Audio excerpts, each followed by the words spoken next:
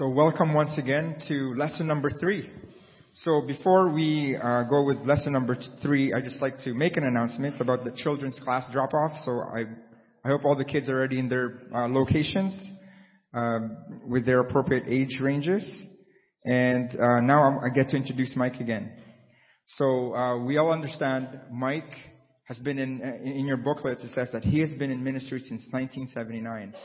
And much of the fervor that drives his ministry, it's his mission, and I say it again, to seek those who are seeking. And he has been successful in fulfilling that particular mission, and then some, through his BibleTalk.tv online ministry. And it is free to use. And I know some of the members in this congregation have been using it. Some of our smaller groups have been using it as well. And other congregations are using that in their congregations.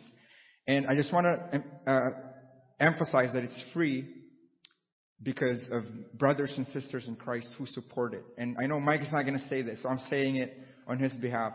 If you have benefited much from that website, BibleTalk.tv, and would like to support it financially, there's a thing on the website, right, to be able to support that so that they can continue doing this, providing high quality materials for free for everybody in the world. So with that, Mike.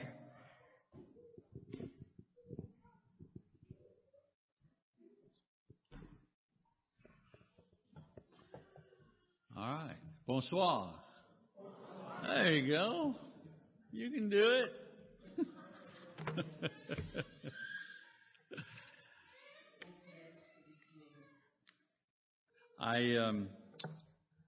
I want to also, of course, thank Jay and Linda for their great hospitality. They've brought the giving of hospitality to kind of a high art form at their house.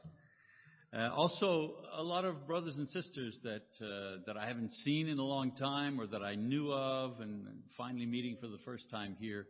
It's been wonderful, a wonderful time of fellowship, and I think that's an important part of the program. They've left a lot of room for people to just talk and visit and get to know each other or renew acquaintances, and I'm part of that as well. And for those of you who come from elsewhere that I won't be able to see tomorrow at worship, it's been good to be with you and to share a little bit of reminiscence about who we know in Canada and in the United States.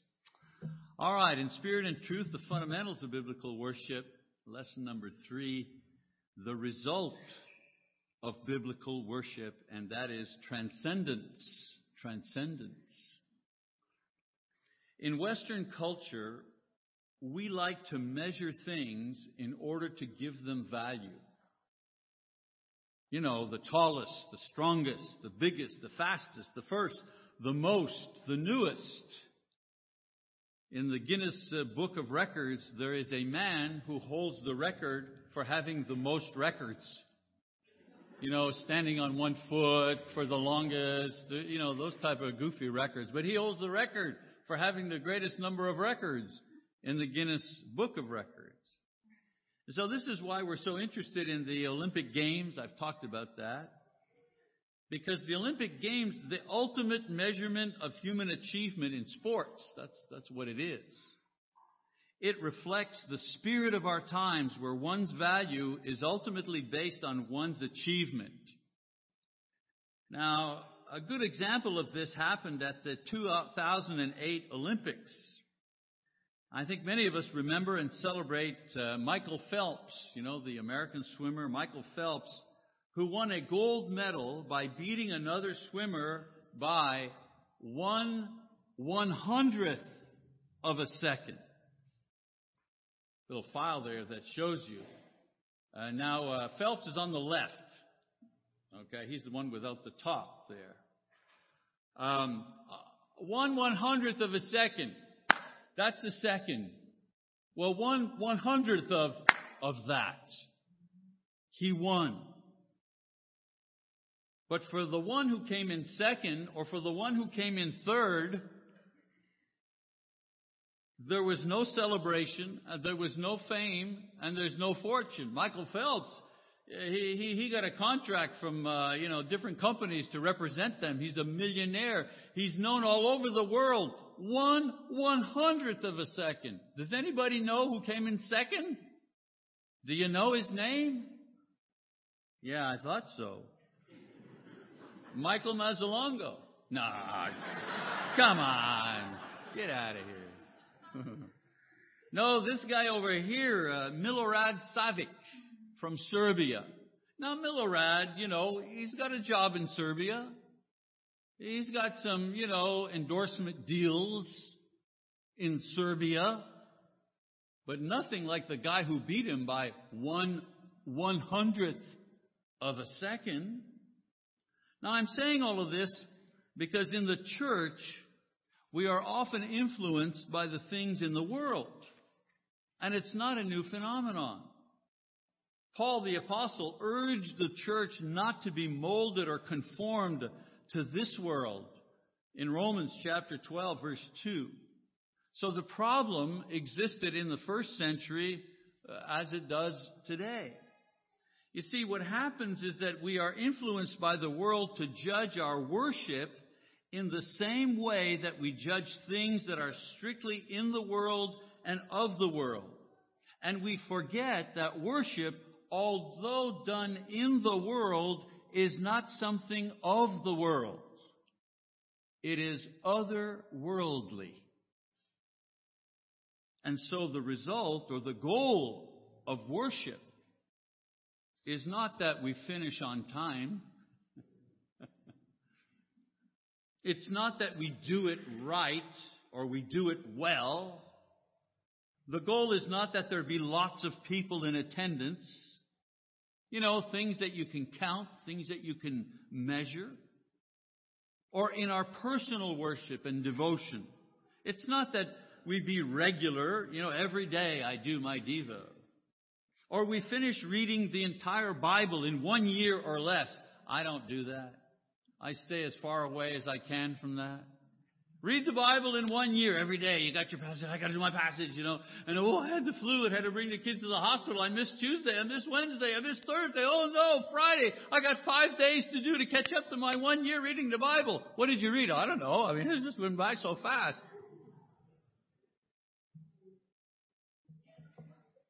We please God. We please my wife. We be a good example. All these things have a place and a part in worship, but they're not the ultimate goal. It's not what we're striving for as we come before the Lord in humility and submission to commune with our God. The goal of our devotion, the final result of our worship, in spirit and in truth, is transcendence. That's the goal. Someone says, what do I get out of it? Yeah, transcendence is what you get out of it. Now, before we explore this idea, let's first get a handle on the meaning of the word. If we understand the word, we'll understand better the concept. To transcend means to go beyond the limit. There's a limit. To transcend is to go beyond the limit. To surpass what is normal. For example, in the world of sport, Muhammad Ali, although he hasn't fought in decades and he's passed away now, but Muhammad Ali, the boxer, he transcended boxing and he became a social, religious, and political icon. There were a lot of good boxers around, but Muhammad Ali, they knew who he was in Nigeria, and they knew who he was in the Middle East, and they knew who he was in South America. He never went to those places. He transcended boxing. Okay? So transcendence is an essential quality of God's being and character. He is beyond the material. He is beyond the natural. He is, as we say, supernatural. And so when I say that the result of worship is transcendence, I mean that our goal is to get beyond the time that we are worshiping. To get beyond the acts of worship. Some see the various acts of worship, prayer, praise, preaching, the Lord's Supper, giving, fellowship, so on and so forth. They see those things as goals in themselves. But worship in spirit and truth, because I did these acts, or I did these acts often, or I did these acts well, or sincerely, or accurately, or I did them among 10,000 people, that's not what creates transcendence.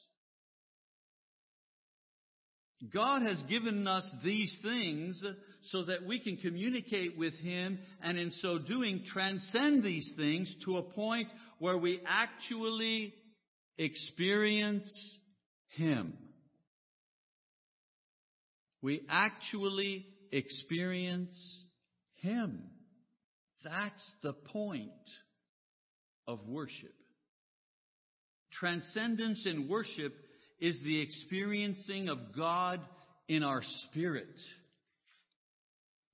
Am I describing something which is biblical or possible? Am I getting like, he's getting a little too Pentecostal-y for me? Well, in the Bible, those who served God and sought Him out in prayer and worshiped Him in spirit and truth, they had transcendent experiences of Him. For example, Isaiah the prophet began his book by saying, the visions of Isaiah, which he saw, Isaiah 1 verse 1. Well, the visions that he saw, this is a transcendence of the prophet. He wasn't just a preacher or a teacher of the law. He wasn't just a counselor to the kings, but he was one who transcended all of these things to experience God through visions. Now, I'm not proposing that we have the same today. I'm merely showing an example of transcendence as experienced by one of God's special servants in the Bible. David, for example, in bringing the ark from Obed-Edom to Jerusalem, he worshipped the Lord with praise, with sacrifices of animals. But in 2 Samuel chapter 6, verse 6, it also says that David was dancing before the Lord with all of his might. And upon seeing this, his wife, one of his wives, Michal, called him a fool, and she chastised him. And David rebuked her because she couldn't see that he was celebrating before the Lord. He experienced a transcendent joy at the occasion that expressed itself in dance.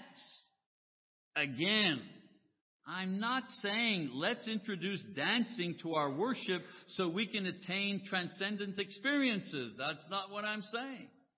However, if we experience transcendent in worship, we might want to burst out in some form of express dance, if that happened to us.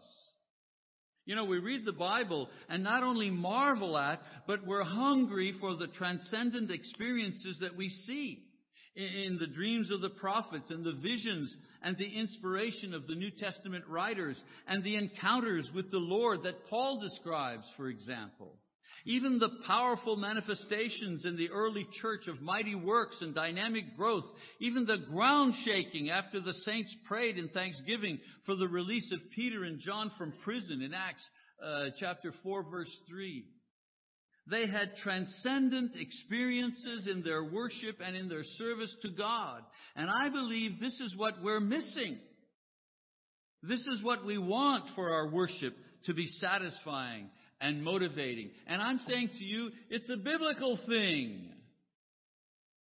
After all, if we meet to communicate with God Himself, shouldn't this experience be as or even more dynamic than watching a movie or going to a concert or seeing a football game? And yet for many, for most, it isn't. Asked to use words to describe their worship experience, and what we hear from the brethren, words like, well, it's a little boring. It was kind of long. Well, it's a duty and I want to fulfill my duty to the Lord. Well, it's pleasing to God and that's what I want to do. Or it's the right thing to do. Or I fulfilled God's will. But we rarely hear the word transcendent. It was transcendent. Oh, it was so joyous. It was life-changing, bursting with happiness. Somebody said that to me and I'd say, okay, you went to the Church of Christ? Is that where you went? Now, I have to make some disclaimers here so you do not misunderstand. Experiencing transcendence is not the goal of every worship service or personal devo or prayer. In other words, you don't make transcendence happen. It happens to you. Not because it can't happen, because we know that with God all things are possible. It doesn't happen all the time because we couldn't take it in our present sinful condition if it did. Transcendence comes in very small doses, enough for us to get a taste of the heaven that awaits us, but not so much that we are rendered useless here on earth. And it's that little taste, that experience of God, that is reserved for those who worship Him in spirit and in truth. I tell you, if you experience transcendence in worshiping God, you never forget it. It drives the rest of your life in Christ. Okay, so now comes the hard question. Well, what about today? What is the nature of that transcendent experience? If it's not like a direct revelation through a dream or an inner voice, if it's not the empowerment to do miracles or to prophecy about the future, what is it exactly that you're talking about? Obviously, I don't know all the ways that God permits us to experience and know Him, thus bringing us beyond the limits of human knowledge and into transcendence. But here are a few of the ways that we experience God today. Number one, we have that "Here I am, Lord" experience. I've even talked to some people here today and yesterday who have said, I've had, in one way or another, who have said, I had that "Here I am, Lord" experience. Some refer to it as a calling. You know, where somehow we just know that God is calling or directing us to a mission or a work or a task. It's always hard to explain to other people. Why? Because it's a transcendent experience. That's why you have to have experienced it to be able to understand what it is. Another example of transcendence today. You know, truly hearing the Word. You know, the people that come forward, after a service or something and ask for prayer or want to be about, they have had or are having a transcendent experience. The Word of God has pierced their heart and made them do something that goes beyond the ordinary. Imagine coming in front of 300 people and confessing your sin or saying, I need God, I don't care what anybody thinks. Sometimes we hear or we understand the Word in a deeper and newer and more fulfilling way than ever before. This is transcendence. Have you never wept reading the Bible? Have you never wept and saw something that you have never seen before or understood something like it kind of snaps into place? I have wept. I've read something and gone, oh, Lord, you are so good. You are so wonderful. I've got no words. All I have to offer are my tears. All I have to offer is my weeping. Sometimes we see a vision of God's will. Not a supernaturally created vision, like a burning bush or a valley of dry bones. But a real vision where real things and situations and people, they all come together like a puzzle, creating an image that you can actually see what God's Word is pointing you to in a concrete way. That's a transcendent experience. The guy working at Canadian Tire who never goes to church and never read the Bible, he doesn't have that experience. He never in his whole life will see what God wants him to see. And then there's the transcendent joy that we experience when we see God's Word and will fulfilled in our own lives or in the lives of other people. This too is transcendent. You know, when you say, that was a God thing. You ever said that? That was a God thing. You could say, that was a transcendent experience. The same thing. It's when the presence of God crashes through the physical barrier into our world and we glimpse Him just for a moment. That's transcendence. But beyond all of these, Paul describes the transcendent experience of realizing the power of God's love in Jesus Christ. In Romans 8, verse 38, he says the following: "For I am convinced that neither death, nor life, nor angels, nor principalities, nor things present, nor things to come, nor powers, nor height, nor depth, nor any other created thing will be able to separate us from the love of God, which is in Christ Jesus our Lord." Note the words he uses here. God's love is greater, meaning transcends death, life, spiritual beings, worries or fears, or any created thing. If this isn't transcendence, I don't know a better way to describe it. When you experience God's love, you've experienced a transcendent thing. Because God's love is otherworldly. When we are immersed in the full realization of God's love for us in Christ Jesus, we experience transcendence in its highest and purest form. Okay, let's talk about the problem now with transcendence. You see, the main problem or obstacle to our own experience of transcendence is fear. Fear. We're afraid because we've been taught that our only and true experience of God is intellectual and not emotional. In other words, we know God by knowing correct doctrines about God. That's our approach. We know God by knowing correct doctrines about God. This is like saying, I know my wife by reading a report about her or listening to what her friends tell me about her. We can know God's will and purpose and character in this way, but we don't actually know Him in this way. You see the difference? I mean, how would you rather know your wife? By getting a correct biological or anatomical report from her doctor? Or would you rather know her with a kiss? I don't know about you.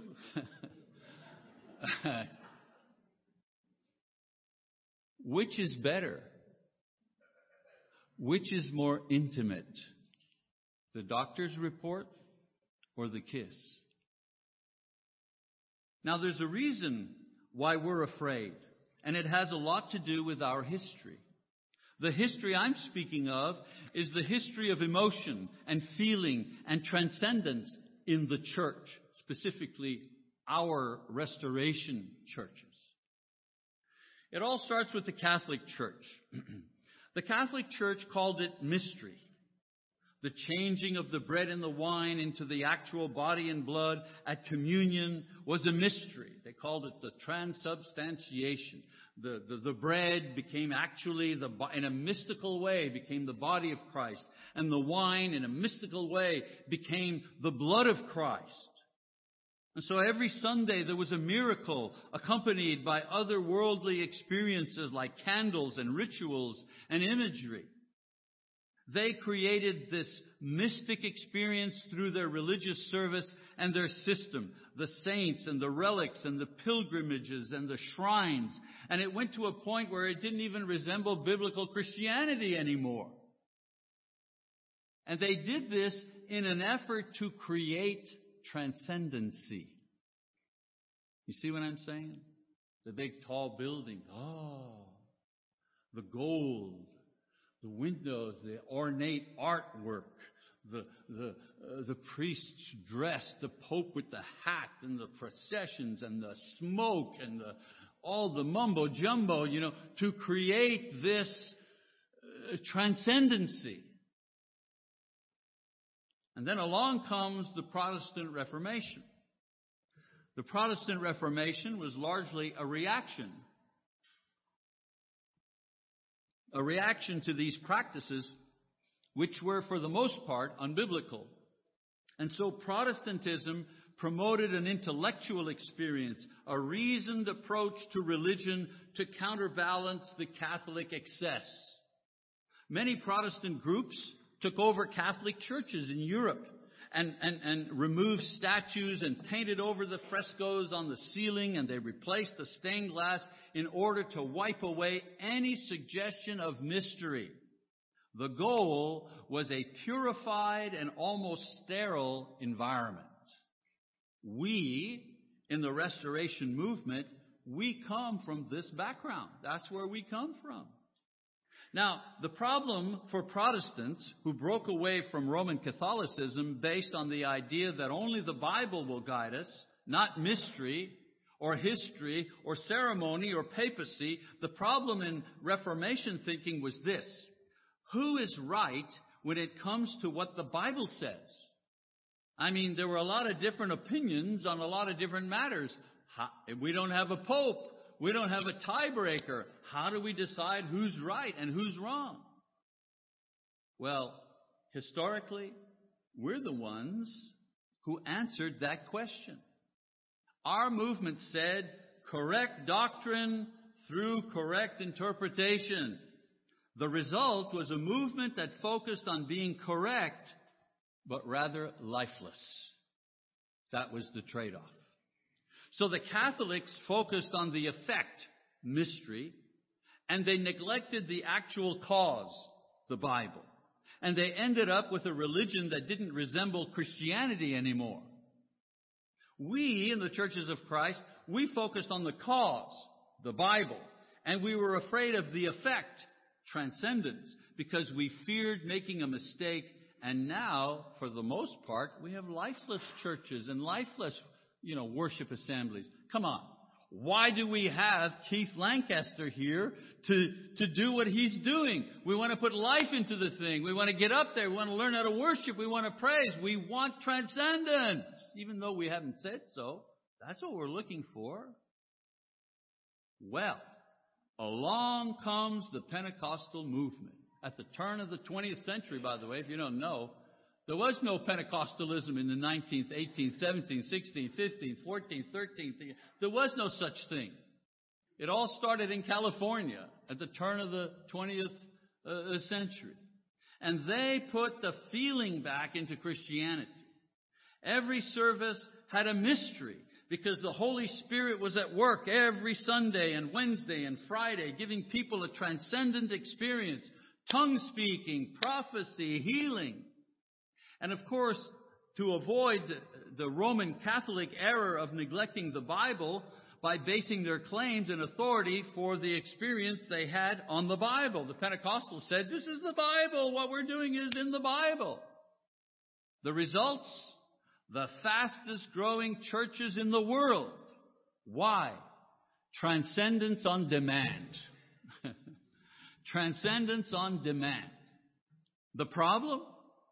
They use their own definition of what transcendence is and not the Bible's definition.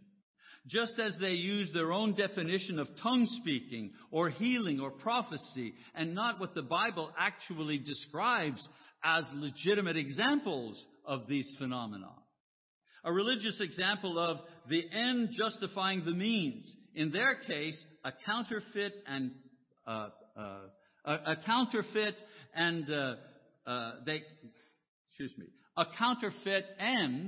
pursued by an inaccurate means. So in the end, the Pentecostals are very much like Catholics. They focus on the results and they pursue this with whatever methods work, using their growth as justification. We can't be wrong.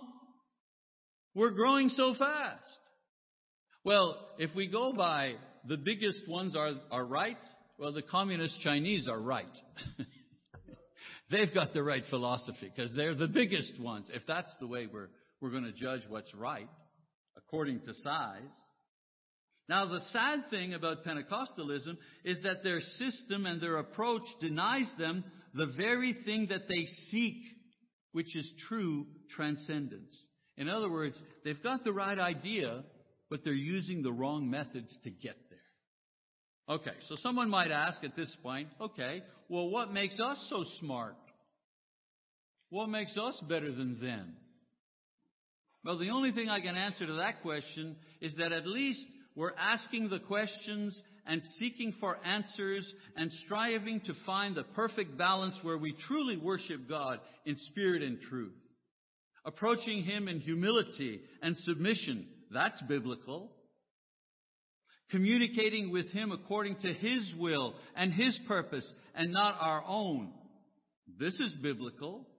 And having that transcendent experience that must come from an encounter with the living God according to His will and not our will. Yeah, that's biblical as well. I believe that the place to return to restore our efforts to biblical worship, is not inventing new forms of worship, not increasing the repetition of the present forms. I believe the first step is to focus on our personal and corporate submission to God's Word, not just intellectualizing or debating it. Submission that brings us to transcendence. That's the point. Think about that for a second. Submission that brings us to transcendence requires, number one, it requires true obedience. If you say to me, okay, I get it, transcendence, the experiencing of God in my spirit, I get it. How? Where do I start? True obedience. That's where you start. Obedience to the things you know and are convinced of now. I'll give you an example. I was a smoker. I love to smoke. Somebody say, what's your hobby? I smoke. I used to eat so I could smoke. You know, how many ex-smokers here? Are you ready to admit? Not a one. You guys are bad. You're a bad guy back there. You're bad, man, I tell you. So there are not a lot of people who can relate, but I want to tell you, if you were a smoker, I started smoking when I was 12, and I smoked till I was 30. And when you smoke a package of cigarettes a day, you eat in order to smoke, because you eat and you want to finish eating so you can get to the cigarette at the end, because that's the reward, right? Amen? Do I get an amen? Yeah, sure. All right, brother. Nobody ever amen that sentence in the history of the church. I just wanted to make sure this was the first time. So when I first became a Christian, I wasn't sure about which was the true church. I didn't quite understand about, the Holy Spirit actually dwelling in me. And I couldn't explain to anybody the book of Revelation, when I first became a Christian. But I was absolutely convinced that I had to give up smoking. I knew that smoking was not a match for what I had just, begun to be. This was what was required of me right away. It didn't matter that I didn't know about the Holy Spirit. It didn't matter that I couldn't debate somebody on what the book of Revelation said or didn't say. What was important was I knew that as a smoker I had to give up that nasty habit if I wanted to continue being a disciple of Jesus Christ. Nothing deep. No big theological thing. Some people, they wait to obey God until they understand everything. Submission to obey what you know is an act of faith towards God about what you don't know. I obeyed God that thing because I was sure that's what He wanted of me at that moment. And because of that thing that I did nearly 30, 40 years ago, because of that, I'm here with you tonight. Had I said to myself, well, I can be a good Christian and smoke, I'll just cut down, or I'll just smoke outside, or I'll carry mouthwash with me, or when I go to church, I won't smoke on Sunday, blah, blah, blah, blah, blah, blah, blah,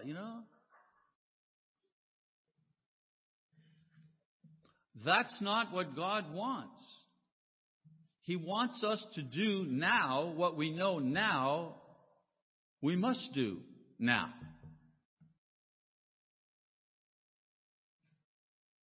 Submission that brings us to transcendence requires true obedience. Number 2, true discipleship. Not just faithful attendance to services. True discipleship enables others to have the transcendent experience of seeing God living in you. You get what I just said? True disciples enables others to have a transcendent experience by watching you. When they say, I never saw anything like that. We've all had that experience. Remember a couple of years back, some crazy guy went into a nursery school or something on a Mennonite school, and he murdered like 15 little children in the Mennonite community. It happened in the United States. Imagine a guy going in with a gun into like a nursery school and in cold blood murdered 15 little kids. And that guy was in the community. He was a Mennonite. His wife and child were part of the community. And of course, the newspapers and CNN, man, they were all over that thing. Oh boy, are you kidding? A religious person going in and killing children? They were having a field day with that thing. And the response of that Mennonite community, the elders, went up and, they had a news conference just the day after, and they announced, of course, they're sorry, there'll be funerals for the children, blah, blah, blah. And they announced that several of the elders had also visited the wife and the children of the murderer because they were part of the community, and they also had been harmed by this. They didn't do anything wrong. By the way, I neglected to say, and the guy committed suicide, killed all the kids and killed himself. And then that community, you know what they did? They raised money to make sure that the child of the murderer had a college education because he no longer had a father. I mean, think about that. Forgiving our enemies, doesn't it come alive in that story? I mean, the whole United States had a transcendent experience that time. They said, wow. People I knew that were not members of the church, they said, are those your people that did that? Man, I ain't never seen anything like that. You're right. Transcendent experience. Beyond what is normal. The purpose of discipleship is to bring others to Christ by allowing them a glimpse of Him in you. My most rewarding and dynamic experience in Christ is seeing someone give themselves over to God more fully, based in part on something maybe I have said or I have done to serve them in the name of the Lord. And then finally, submission means a true living sacrifice.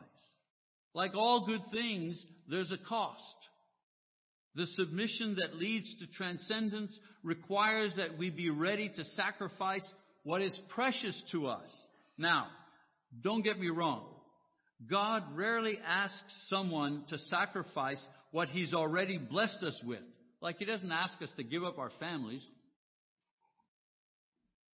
He doesn't ask us to give up our peace of mind or our ministry. What He asks is for us to lay on the altar the things that are precious to us, but that do not come from Him. See what I'm talking about? Things that are precious to us, but that do not come from Him. For example, our secret sins. They are precious to us, but do not come from Him. The source of our pride. Maybe we're good looking.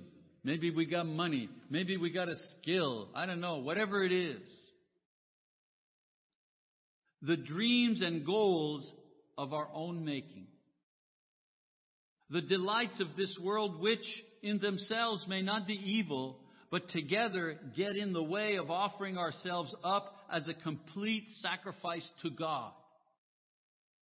These are the things that mark those who are fully engaged in obedience to God's Word. I want to tell you something.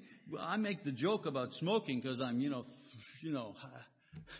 nearly half a century removed from when I used to smoke. Doesn't bother me anymore. Actually, I hate the smell of it now. But at the time, I did drugs for years and years. And I can tell you right now, it's a lot easier to give up dope than it was to give up smoking cigarettes.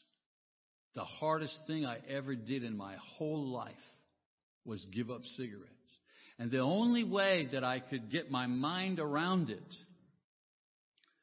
I would pretend every time I had the urge to smoke that I was putting that cigarette on the altar and offering it up to God as a sacrifice.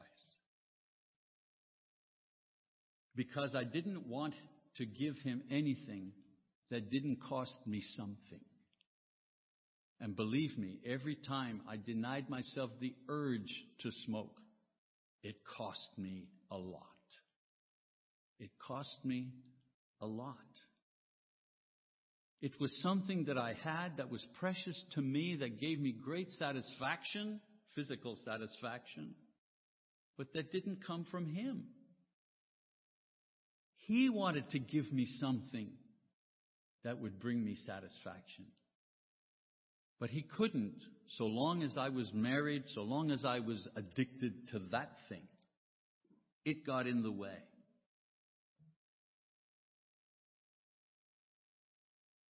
These are the things that mark those who are fully engaged in obedience to God's Word. They may not be as flashy, and charismatic as a modern hip worship service. They may not be as easy to define and explain as a 3-part sermon with PowerPoint. But in the end, they will enable us to worship God in a way that He seeks us to worship Him, and will reward us with a more perfect knowledge and experience of our Lord, something that is called transcendence. Remember, Jesus referred to transcendence when He said, "And this is eternal life, that you will know God and His Son, Jesus Christ." That word "know" there, that's not like, hey, I know that guy. That word "know" there, that you will know God, that's the same word as in the Old Testament, when they're talking about a man and his wife, and it says, "And he knew her, and she became pregnant." That word "know" in the Old Testament was talking about intimacy, sexual intimacy. It's the same word, that you shall know God. You shall be intimate with God and His Son, Jesus Christ. What Jesus was talking about here was transcendence. I pray that as we continue to develop our ability to worship God in spirit and in truth, we will experience, each one of you, transcendence. And when you do, believe me, there's no going back. There's no going back. I pray that you will be blessed with transcendence. I look forward to tomorrow when we will actually come together as the church to worship God, to take of the communion, to worship Him in spirit and in truth. Thank you very much for your attention, and God bless you.